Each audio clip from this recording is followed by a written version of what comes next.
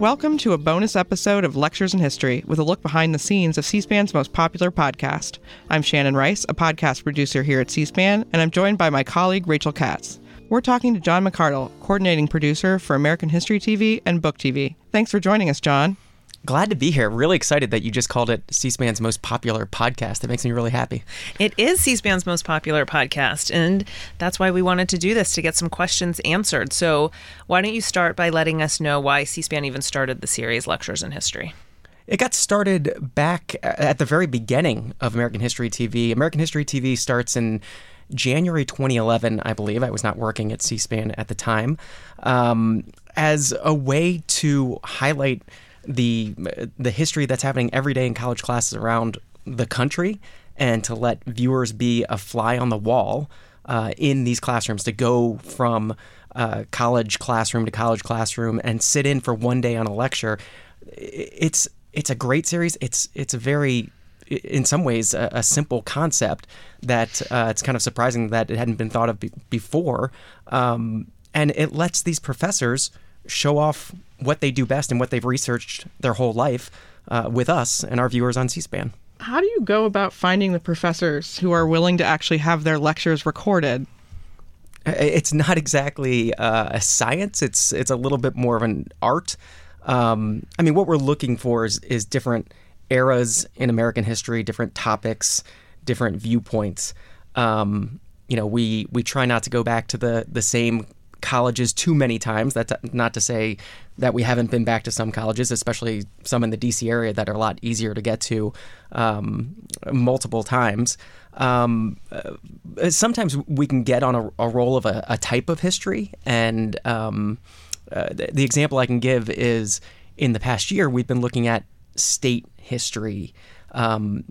Every state, there's a professor at some college in every state who does the history of North Carolina, the history of West Virginia, the history of Ohio. And so we realized there's 50 lectures there we could do. And so it's identifying the professor who's teaching that class. And you've seen several of them already this year or coming up this semester on Lectures in History. The one I think that just aired last weekend, Chris Laws was the lecturer at NC State, and he taught the history of North Carolina. And I didn't have a specific lecture in mind when I called him. I just said, and we do this a lot, we identify kind of the topic of the class and say, what's your favorite lecture? What do you think is your best lecture? Because all these professors, they'll say it's like picking their favorite child, but they do have like a favorite lecture, right? Or one that they think they do the best. And that's the lecture I want. If that's the lecture they're excited about, that's the lecture that they think they get the most engagement from their students, then that's the lecture I want. And so Chris Laws taught a class about Worth Bagley, who was the first line officer, naval officer to die in the Spanish-American War, and how his death was used after the war. He became a symbol of reconciliation. He was the first officer to die under the American flag after the Civil War, and he was from a former Confederate state, right? So it was this moment of reconciliation, of the end of sectionalism. But then how his death was also used in the decades after that by individuals in the South who wanted to go back and start raising monuments to the Confederacy. So it was a really interesting lecture, and it was a bit of history that I had no idea about. And if he said the Worth Bagley lecture is the one that I want to do to me, or if that's what I read in a syllabus, I would have had no idea what that meant because I didn't know the history of Worth Bagley. So a lot of it is depending on their judgment, their excitement, as long as we sort of identify what we want, right? We don't want 20 lectures on the Civil War every semester. We want to vary it up, and we want to vary up the eras too. So that's what we kind of, search around and find these professors who do these different things. So I was a history major in college. As was I. It feels like a million years ago, but if I or any of our listeners or watchers have a professor that they loved from college that they want to get on this program, can viewers recommend certain professors to your team? Oh my God, email me, jmcardle@c-span.org. I'm constantly bugging colleagues for, especially our youngest colleagues and interns who are still in college. I'll say, is there a history professor that you know that you like? We've done, at this point, I looked it up, 542 lectures over the course of this series. The first one, actually two of the first three were from the University of Virginia. The first one was William Hitchcock of UVA. He did a lecture on U.S. containment strategy after World War II. And then the third one was Julian Bond, the late Julian Bond, who was at the University of Virginia. He did a lecture on Rosa Parks. And all of that is to say that we've had a whole lot of professors, and we're always looking for new faces. And there are new professors entering the field all the time. Julian Bond obviously was a fantastic lecturer and a known commodity. I'd also like to find the unknown commodities. We've done a couple recently with not even full-time professors, but they're lecturers. They're graduate students who are teaching a class and the lecturer. And some of these folks are great. So we don't necessarily need the most well-known commodity. That's not to say, like I said before, that there haven't been some repeats who are very good. The one that comes to mind is Joseph Campbell. I looked him up. I think he did 5 or 6 lectures over the course of this series, and I say did because he's retired. I had him as a professor at American, right? Yep. He was fabulous. He is great, and all of his lectures are great. And it got to the point where we kind of trusted if he pitched a lecture to us, right? So last semester, he said, "Hey, do you want to come film this lecture on the 1990s?" He was doing this class on the 90s, and his last lecture was what was the cultural zeitgeist of the 1990s? What was the thing that defined the 90s? Was it the Clinton decade? Was it the terrorism decade? Was it the Seinfeld decade that nothing matters? So he took you through all these different arguments for and against these different ways to find the cultural zeitgeist of the 90s. And what I knew going into it when he pitched it to me, and what his students didn't know, is that he announced at the end of the class that it was his last class ever that he was teaching because he was retiring. And so he wanted, and we wanted to have the cameras there too for him giving his last lecture in front of students. Again, there's ones we know, there's many more out there we don't. So I'm happy to take pitches and recommendations from folks who love this podcast. Do professors pitch themselves to you, or do they ask you to come back if you've done one and they've developed a new lecture that they're giving the next year or something, to come back and do that one also? You know who? Well, there are some who know this series and will do that and say, "Hey, this is another good one. You should get this one." But the press people at the universities and the colleges love us, and there are several who know this series well, whether it's them being a good press person and pitching their folks, or these professors coming to them and saying, "Hey, I had a colleague that was on this. I want to be on this too." But we get some good pitches from the press people at a lot of different colleges around the country, including one I wouldn't have thought of doing last semester, but it was just a great pitch, and it turned out to be a great lecture.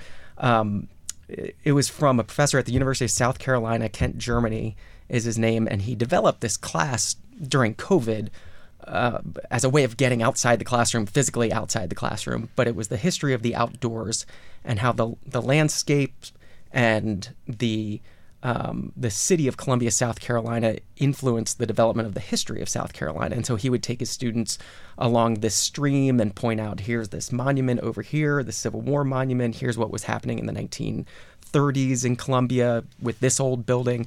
But it was a great class on the history of Columbia, South Carolina, all outdoors.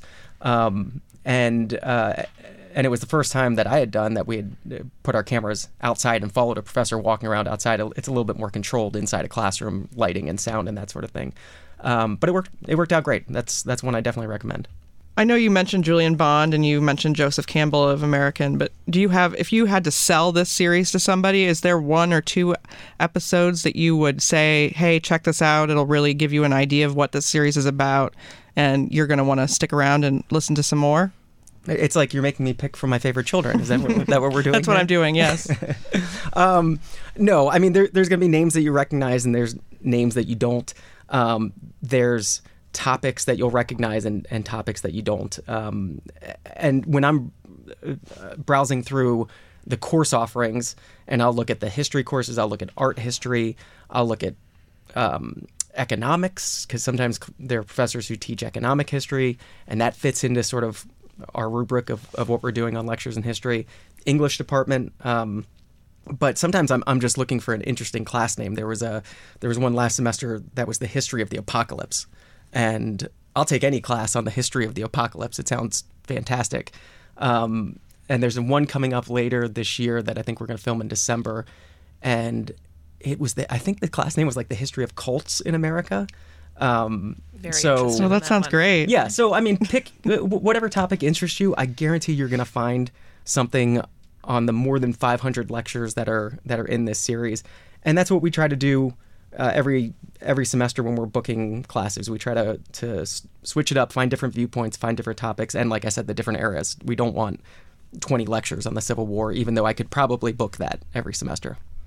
American History TV is 24 hours every weekend. So how does Lectures in History, just a 1 hour to an hour and a half program, fit in with the other programming that you have?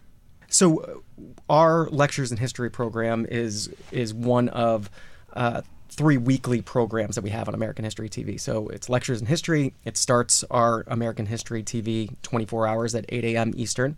And then at 9:30 Eastern Time is our President's Series, a series about any of the presidents and first ladies, topics across all eras on that. And then we have a Civil War series at 2 p.m. Eastern on American History TV as well. So there can be some crossover. Like I said, there's been several Civil War lectures in Lectures in History. They could fit for that Civil War series. There are some times where I find a person on a different series, and I know that they're a history professor at a college, and I want to book them for Lectures in History. So there was Paul Quigley, who is the director of the Virginia Center for Civil War Studies, and he's at Virginia Tech. I knew he was a professor, so I wanted to book him as well. For the presidency, it's the same sort of thing. It can cross over. We had a lecture last semester. Julia Azari of Marquette University taught a class on the presidents and was doing a lecture on Jimmy Carter. Obviously really timely with the Carter's health issues. So we wanted to make sure we got that class. It was the legacy of the Carter presidency. So that's one that we got last semester that we wanted to make sure we had. So there can be some crossover. Again, it's not a science, it's more of an art. But we all work well together and share our various lecturers and folks that we book for our series. So we haven't had a problem yet. So let's get a little bit into logistics. And how long does it take to coordinate this with the professor and the school and the students in the class? I think sometimes it seems like we just put a camera up in the back and we record it and then we can put it on air. But I know there is so much more that goes into it. So share a little bit so that people understand what it takes to get one of these programs on air. I mean, it's like anything else. Some are a much heavier lift. Obviously, all the ones in the D.C. area know us and know how we work. There's back and forth with the professor at the beginning of kind of identifying that class and what they like. And then we usually bring in the press folks at the university to say, hey, our cameras are going to be on campus that day. There's the logistics of literally getting into the classroom. It takes about 2 hours of setup before the class starts for us to be ready. We want to be ready when the students walk in. We don't want to hold up a college class. These kids are there. They've paid their money as university students to have these lectures and be part of these lectures. So the last thing we want to do is have them wait on us. So we get into the classroom well in advance. We're set up. And then there's logistics like PowerPoint presentations. I know on the podcast, the podcast listeners don't see that, but we want to make sure we have all the visuals for when you watch it on American History TV on C-SPAN 2 on Saturdays, starting at 8 a.m. Eastern. We want to make sure that that's all switched in so viewers can see what the professor is trying to show. So some can take a lot of hand-holding. The graphics for doing it on the television portion of it are pretty easy because the only person we identify on screen is the professor. If students ask questions, the podcast viewers won't know this, but they're not identified on screen. You often hear the student questions, but we don't go around and ask for the names of the students who ask questions. They are just a student in the class that day. And then there's some post-production work and scheduling. So, like I said, some are pretty easy to and run themselves, and some take a little bit more hand-holding.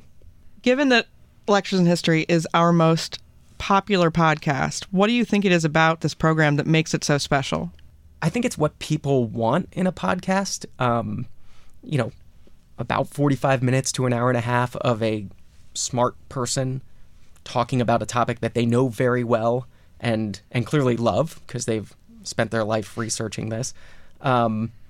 I think it's that. I think that's all people want in a podcast. You want to, whether it's you're listening to a podcast on a run or while you're sitting in the car traveling to work, that time frame, that 45 minutes to about an hour and a half time frame usually fits for most people, and you walk away from it learning something. So what more could you want in a podcast?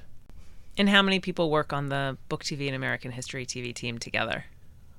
On Book TV and American History TV, it's about 10 folks who do that 48 hours of programming every weekend on C-SPAN 2. So again, it's American History TV from 8 a.m. on Saturday, 8 a.m. Eastern to 8 a.m. Eastern on Sunday. And then Book TV is 8 a.m. Eastern on Sunday to 8 a.m. Eastern on Monday. John McArdle, the coordinating producer for Book TV and American History TV, thank you so much for joining us today. So happy to be here and so happy to hear again that it is our most popular podcast. Well, remember, if you liked this podcast and want to hear more Lectures in History, follow this feed so you never miss an episode. Find all of Lectures in History wherever you found this podcast, also on the C-SPAN Now app and online anytime at c-span.org.